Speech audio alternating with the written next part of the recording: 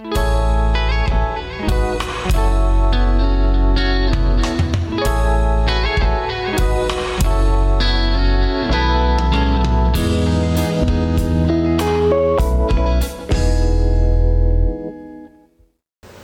to the CRM Etc. Show with your host, Kathy Hahn. Hi, Kathy Hahn here to help shed some light about CRM and e-commerce solutions and online tools to help you grow your business. We'll explore various available options so that when you are ready to choose a product, you will have more information and be able to make the right choice for your business. The goal here is to help you systemize, automate, and be more productive. Hi, Kathy Hahn here with Clyde of Avalara, the great tax solution that integrates with QuickBooks. He is the National Sales Director for Avalara. About 20% of all the tax rates or boundaries change each year, and then there are millions of products and services that have taxability changes. So I mentioned tax on labor for installation of tangible property. 22 or 23 states tax it last I checked. Let me give another example where there's been a lot of changes, and that's downloadable software. So 3 or 4 years ago, I gave a presentation at a conference, and I had asked one of our tax specialists to give me what we call a T&E sheet, tax and exempt sheet. So it's a matrix broken out by state telling me how that particular product category is taxed. And it was 23 states that taxed downloadable software. Gee. I checked about 2 months ago, it was 33 states. So in the last 4 years, about 10 states have passed legislation making downloadable software taxable in their state. Those changes, if you don't know they happened and you're not charging tax on some level of sales that may be significant to you, could be a very costly mistake. And, that's the challenge of doing it manually, is you have to stay up on each individual state's, not only their rates, but also their rules. That can be a big challenge. Right. I can see where this service is a huge savings for companies that sell products that could be taxable. Yep, absolutely. And is there anything new in legislation that they're talking about, to where they're talking about interstate tax, and is that something that comes up on a regular basis? Yeah, well, so it was about a year or two ago, the Marketplace Fairness Act passed the Senate and went into the House of Representatives. It's been sitting there ever since. And a lot of people think of that as a national sales tax, but it's really not what it is. It's potentially it's legislation that would create a scenario where more companies were required to collect and remit tax. So if you think about internet companies that may not have any physical presence in a state, if they were bigger internet companies, it would require them to collect and remit tax. So you can think of that as economic nexus. So right now, that legislation is just sitting there. There's two different approaches that are being considered. One of them is based around origin sourcing, meaning a company that's required to collect tax in this scenario would collect tax based upon their location of where they're at, but they would have to remit the tax to the state where it was sold to. The challenge there is that the tax rates of where you buy it are not the same as where it's being delivered. But it is a consideration. The other consideration is based upon destination sourcing, meaning that when somebody sells to a state, they have to collect tax based upon the ship-to location. That's the common scenario in almost all out-of-state transactions today. In this case, what's currently being considered is that it would have limits to a state's authority to audit small sellers, meaning if a small seller was required to collect tax throughout the whole United States, there would be limits to how much audit exposure they would have, meaning that they wouldn't be able to just line up 10 states or 20 states and audit them. Not sure how they would implement that, but that's one of the discussions. The other is a collection exemption for really small sellers, meaning they don't have to do it. And thirdly, a provision to potentially provide free software to all the sellers who have to start collecting. So that legislation is out there. We have no real idea of if, how, or when that will happen. It's completely debatable, but it's been it is a very hot topic from an economic standpoint. From a company, an Avalara perspective, we're really neutral on it. We understand that companies have sales tax challenges with or without any type of legislation. So we keep an eye on it, but it's not really significant to our business. If that legislation passes, we'll evaluate what that means then. But for now, it's just kind of sitting there being discussed in the House of Representatives. That's been in the works kind of for a couple of years, right?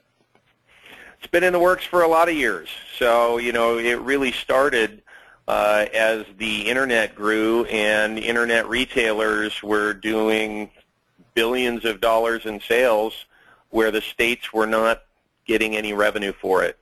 So if you go back and think about what was happening in 2008 and 2009 when we were in a recession, every state had a budget deficit. Not every state, but lots of states had massive budget deficits. Sales tax was a good way to get some money back. So, they did a lot of things. They pushed for national legislation as well. They added a lot of auditors back then. And although the economy's turned around, they haven't let those auditors go. So there's still a lot more companies getting audited today. But, sure, it'll be interesting to see what happens with legislation. The Internet's certainly not going anywhere, and sales of products and services through the Internet are going to continue to grow. And the debate will continue until some type of resolution comes about, and we'll see what happens. Sure. So talking about growing in our growing economy, would you have a few recommendations about growing a business today? Yeah, I have one big one that I would throw out there, and that's that, with the change in the economy, people are buying for different reasons. So, our business continues to grow. The reason people buy a compliance solution may really be the same. It's, sales tax is a non-business building activity, but it's a compliance requirement for a lot of companies that carries a lot of risk. If you can outsource it, generally that makes sense. 5 years ago, the whole concept was we're strapped for cash. The economy is just in the dirt. So we're trying to figure out how to save money, and automating things can save money. Well, the message is a lot different today, even though that still is important and it's real. Today, if you talk to businesses, it's much less about cutting costs. We're back into a growth mode in the economy. What's, the message that we hear is we're interested in being able to scale our business and grow quickly. So the solution is the same, automation, but one of the big motivators for companies to make a buying decision is that it's about being able to grow quickly and not being caught up in the burden of compliance. It's how fast can we grow, not how quickly can we cut costs because the economy's not doing well. So very different. So I would recommend that companies take a look at their messaging and make sure that it's relevant to today's business environment. A lot of companies think, well, this is what I've been doing for years, I'll just keep doing it. In a lot of cases, that makes sense. But for some businesses, they got to change with the changing times in order to continue to be successful. Right. That little bit of investment up front is going to save them a lot of dollars in the long run. Yep, absolutely. So do you have anything new coming up or anything important that you'd like to talk about besides this Marketplace Fairness Act? Well, there's interesting things going on at Avalara. We continue to grow and expand. We have, over the last 5 years, gone from primarily working just in the United States. Today, we support over 100 countries worldwide for our rate solution. We have 10 million UPC codes mapped to sales tax content. That is part of an acquisition we made, I believe it was last year. We're working on the next generation of the Avatax tax engine, which the goal of that solution is to provide the ability to handle different tax types. So right now, our tax engine, our sales tax engine, handles sales and use tax and VAT tax, but there are things like fuel taxes and telecommunication taxes and hospitality taxes, tobacco and alcohol taxes. Those are all different tax types. That's something that we're working on. We're pretty excited about it, and it opens up a lot more markets to us as we go. So when you're saying that you have the tax issue handled in 100 different countries, so is that sales tax specific to their specific region, or is that also where, I don't know if the international, I haven't really dealt with that, the international community has to pay tax when dealing with the U.S., or? So I'll first specify that I am not a tax expert outside of the United States. We do have an office that we recently opened up in London that handles all of our international business. Outside of the United States, it's generally called VAT, or value-added tax, and it's a different concept for how sales tax is handled. Essentially, in the end, it's the same thing. There is a transactional tax associated with selling products and services. So our tax engine has rates in it for over 100 countries, and we have a partner that we have one partner today and maybe more, I'm not sure, that handle the remittances in other countries.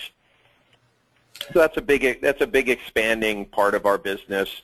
As you know, small businesses grow and become big businesses in the United States. As those businesses grow, a lot of them, even though they're not that big, go global.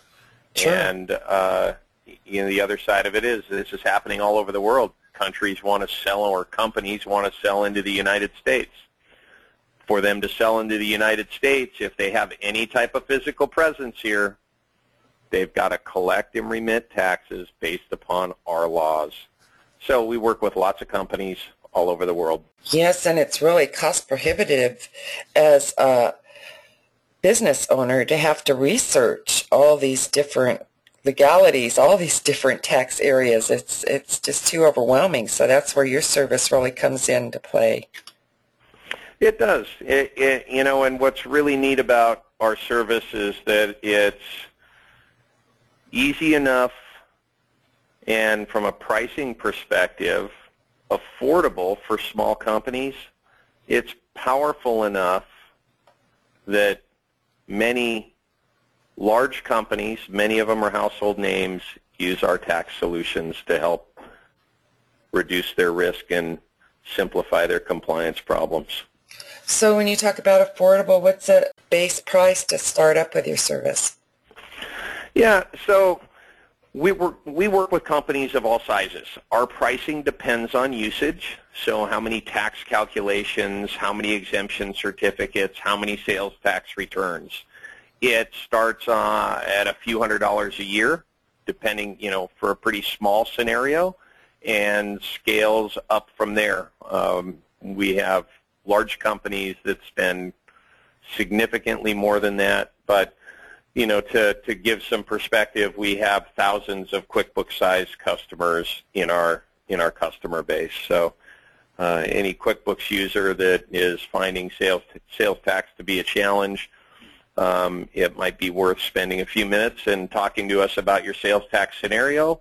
We can go through it, and if it makes any sense, we'll do an online demonstration, show you how it works, and if you like what you see, we'd go over the pricing, and if that made sense, we'll make your life easier.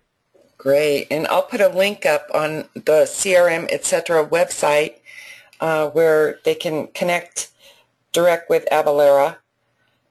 And if people would like to know more about it, they can just come to crmetcetera.com, click on the link, and they can connect with you.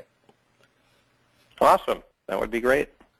Okay. So I thank you so very much for being here. I really appreciate your time, and I hope it's shed some light for people who are interested in resolving their sales tax issues.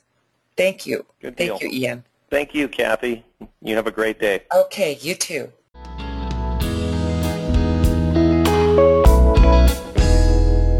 If you'd like to learn more about QuickBooks, CRM, e-commerce solutions, and other online tools to help with your business, leave your name and email.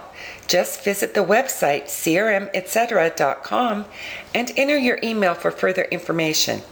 And be sure to subscribe to the show to keep up with the podcast, as new programs air weekly. Please post a review, leave a comment, or interact here so that we can continue to get to know each other better.